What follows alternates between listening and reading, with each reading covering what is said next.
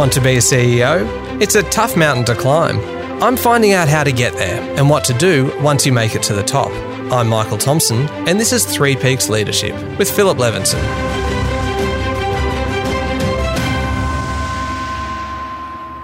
Today, it's all about the 7 surprises, a list of the things that a new CEO will have to get their head around pretty quickly or they'll be whacked by them pretty hard. As always, I'm joined by CEO mentor and author of Three Peaks Leadership, How to Make It as a CEO and Beyond, Philip Levinson. G'day, Michael. So far we've talked about why people want to be a CEO and all the preparation that goes into actually getting that job. But now, picture that you've got your feet under the desk at last. It's been a very long process to actually get there. You've done all your research, which, as we've discussed, is never going to be enough. You think you're ready for the first day, and then you get whacked by the 7 surprises. That's right. This is a list actually that comes from originally a Harvard Business Review article in 2004. They feature prominently in your book. It's a ripper of a list. Look, it's a great one. And my favorite quote is from a CEO executive search firm. It's unfathomable to me why people would want to do this job. And when I dug into that more, I was told this is a very tough job. Divorce rates go up, alcoholism, substance abuse, mental health issues, mortality, and yet people still do the job. And one of the purposes of writing the book is to assist in the journey. But the things that I really wish I'd known before I'd gone into the job were some of these 7 surprises. And if I may, I'm going to take you through each one of them and we can talk about them in greater detail. Please do, because some of them to me seem entirely counterintuitive. And I suppose this is why they are the surprises. These are the assumptions that you would make when you're on the outside that when you get in there, prove to be something entirely different. Number 1 on the list does seem counterintuitive. You can't run the company. Yes. Right. You can't run the company because running the company is but a small part of the role. You are the public face of the company. You are the internal setter of direction. You are the arbiter of the culture. You have many different and competing demands on your time. So actually running the company is a collective job as opposed to the CEO's job, which is why it sounds so counterintuitive. So I suppose that probably gets into, in a very broad sense, the idea of kind of micromanaging, that you can't possibly do everything yourself. You need to have a great degree of trust in those around you to basically run the company. And you are there to provide the direction, provide the strategy and the leadership, but you're not going to actually be doing all of the detail yourself. Well, if you do, you're dead. Yeah. So it's only 24 hours a day after all. That's right. Yeah. The scourge of micromanagement, will come onto that at some stage during the series, but micromanagement is not an option because you simply can't have your attention focused on specific things to the detriment of all else. I think the hard lesson for a CEO is the devolution of responsibility. You've got to trust your people. You've got to build up, and we'll talk about this, you've got to build up a team of people around you that actually run the company. You might have the final say on what's done, but the Harvard Business Review article says that you have to move from a direct to an indirect influence. You have to articulate and communicate a clear, easily understood strategy. You have to institutionalize rigorous structures and processes to guide, inform, and reward, and setting values and tone. Now, that's quite a shift from what you were used to. How did you do it? I didn't. Right. I took the decision in the first instance that I would lead from behind. So I stood up in front of my team in my first town hall and said, "Hi, I'm Lev, and I'll be leading you from behind." And they all went, "Huh?" And I said, "I'm going to be here and I'm going to be helping you or supporting you in the roles that you do because I trust you all to do what you already do." 3 months later, it was a total catastrophe. And I called everybody in to the same town hall meeting room. And I said, "Right, reset. I'm Lev. follow me. And they said, why didn't you say that in the first place? I think that's a really good illustration, I think, of how difficult it is to know when you first land in that office what the balance is that you need to strike between going in there and imposing your will on the company, Absolutely. but also respecting that the company has been functioning prior to your arrival as well. Yeah. And I suppose this does lead us in a way to the second surprise on the list. And that is the question of how you communicate the way that you want things to be done, the direction that you want the company to go in, and the strategy that you think the company should be pursuing, how you actually communicate that to the rest of your team Absolutely. and the broader staff. Because the second surprise is that giving orders is very costly. Well, that's exactly right. So here you are, you're the CEO. You may have more power than you've ever had before, but you've also got the ability to demoralize, demotivate, enhance defensiveness. You've got the ability to send your entire organization off on the wrong track by your demeanor and the fact that you are authoritarian and looking to give orders. So giving orders as the surprise comes to you, giving a direct order is very costly. You need to go back into the organization and you need to get your team running with you so that you might make suggestions and course corrections. But giving a direct order, you have absolutely got to prepare yourself for the fallout. So in my case, I didn't give a direct order for quite some time. And the direct order that I gave was, we're going to put solar panels on our roofs to make sure that we are more environmentally sustainable as an organization. And the response was, cannot. We can't do it. The roofs don't suit themselves to putting solar panels on. The government won't support us to do this. The board won't support us to do this. Cannot. Okay. So I actually invoked the giving order and said, this is what we're going to do. I trust you guys and empower you to do it. And we're doing it because it's the right thing to do. And we're also doing it because it's something that this company needs to pivot towards. Yeah. But I was prepared for and got a lot of flack for having given that direct order. How long do you reckon that lasted for? Did they come round in the end, or was it a fairly lengthy process? Thank you very much for the segue, because 2 years later I was getting an award for running a company that produced the second highest amount of commercial power from the sun in the country. Sounds like vindication to me. Well, it was, but giving orders is costly. Yeah. But you've got to be prepared at some stage to actually say, this is what we're going to do. Well, I think it does. Yeah, it sounds like there's a time and a place for giving orders. Yes. But if you do it, you just need to be prepared that it can blow up in your face. Absolutely. And in the end, it might be the right thing to do. You might have the right idea, but it could just be a bumpy road to get there. It is, and you've got to be prepared for that. Yeah. So whilst it doesn't say don't give orders, but if you walk in and think, I'm the CEO and here's a direct order and you need to do this, you're going to be in for a very unpleasant time.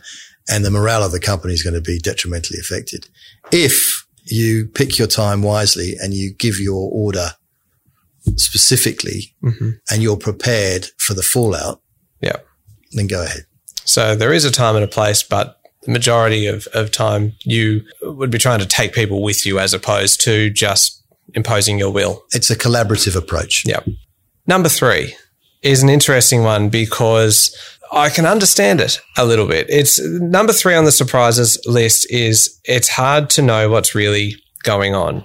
It's difficult because no one, I imagine, would want to be the person to deliver you bad news. So you're probably always going to get a fairly rosy view of what's going on.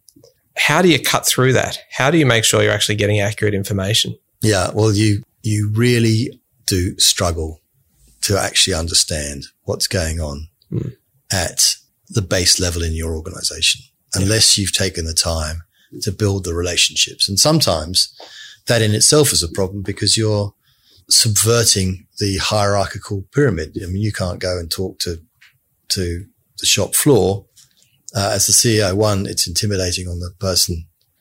2, if you do get information from them, it might be coloured in a particular way. They've seen it as their opportunity to exactly. And 3, their manager, their manager is going to have a problem with that, quite rightly.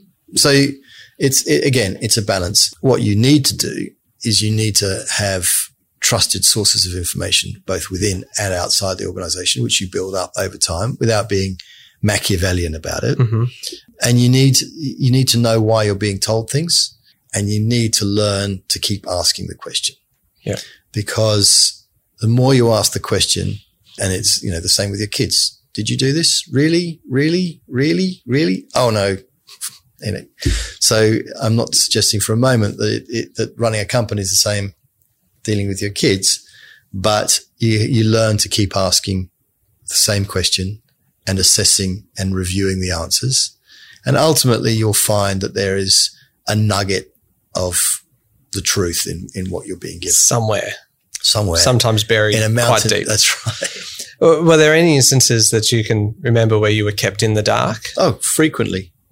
Frequently. And you try and make yourself approachable. Yeah.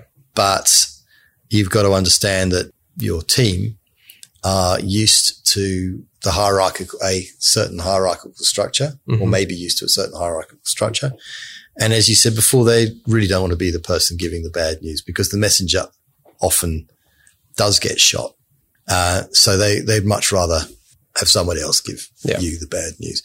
What you've got to do to counter that is to be quite open and transparent and say, look, I need to know what's going on. I need to know exactly what is going on so that I can formulate a response to it.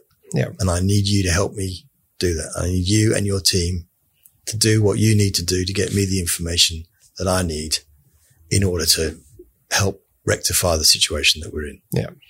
And that comes after a while. I mean, trust's earned.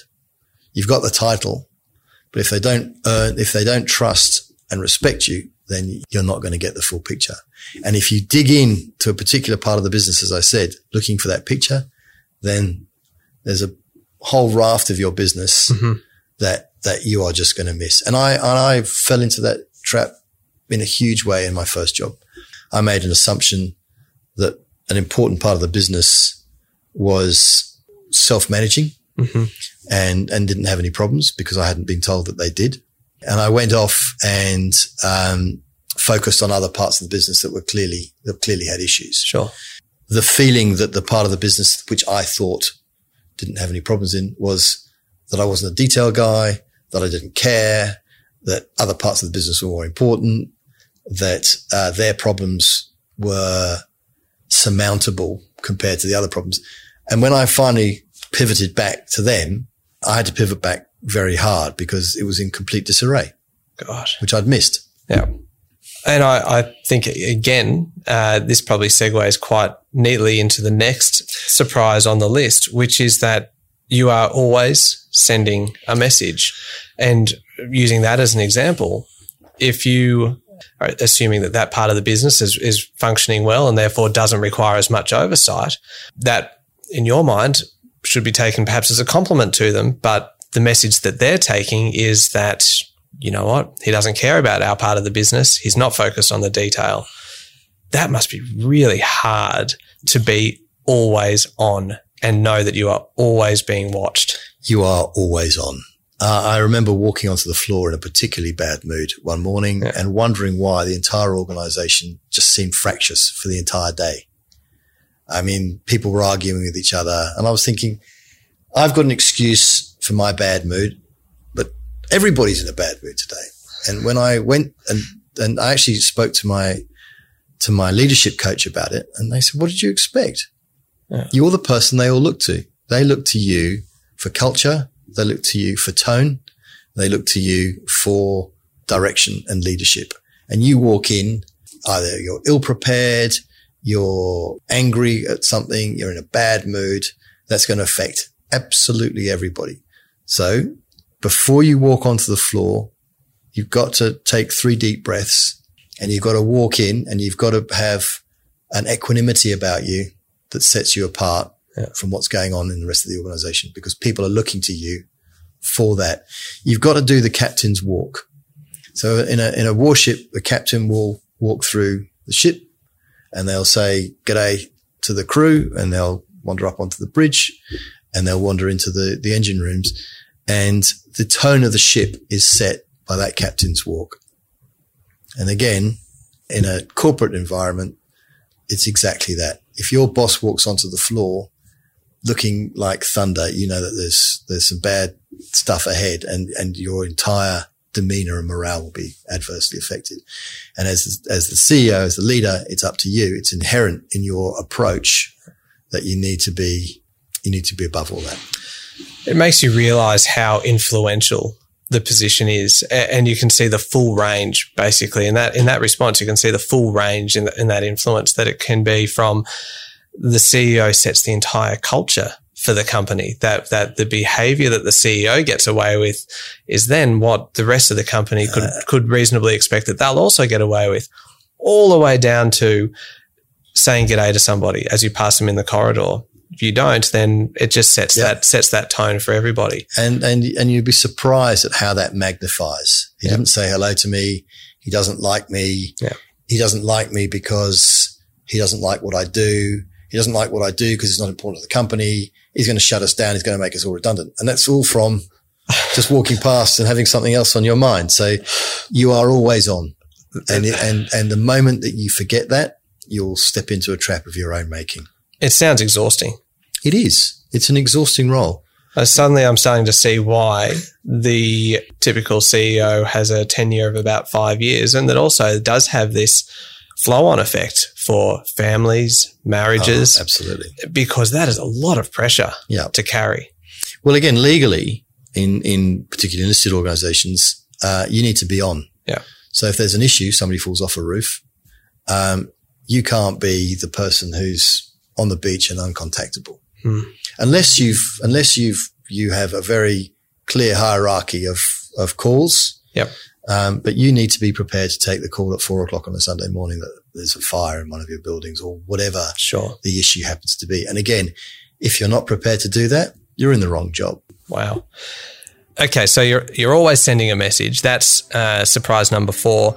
Surprises 5 through 7, I think we'll actually get to in the next episode of the podcast. I'm actually really looking forward to surprise number 5 on the list, because it's one of those ones that seems a little bit counterintuitive, that you might think you're the boss, but you're not actually the boss.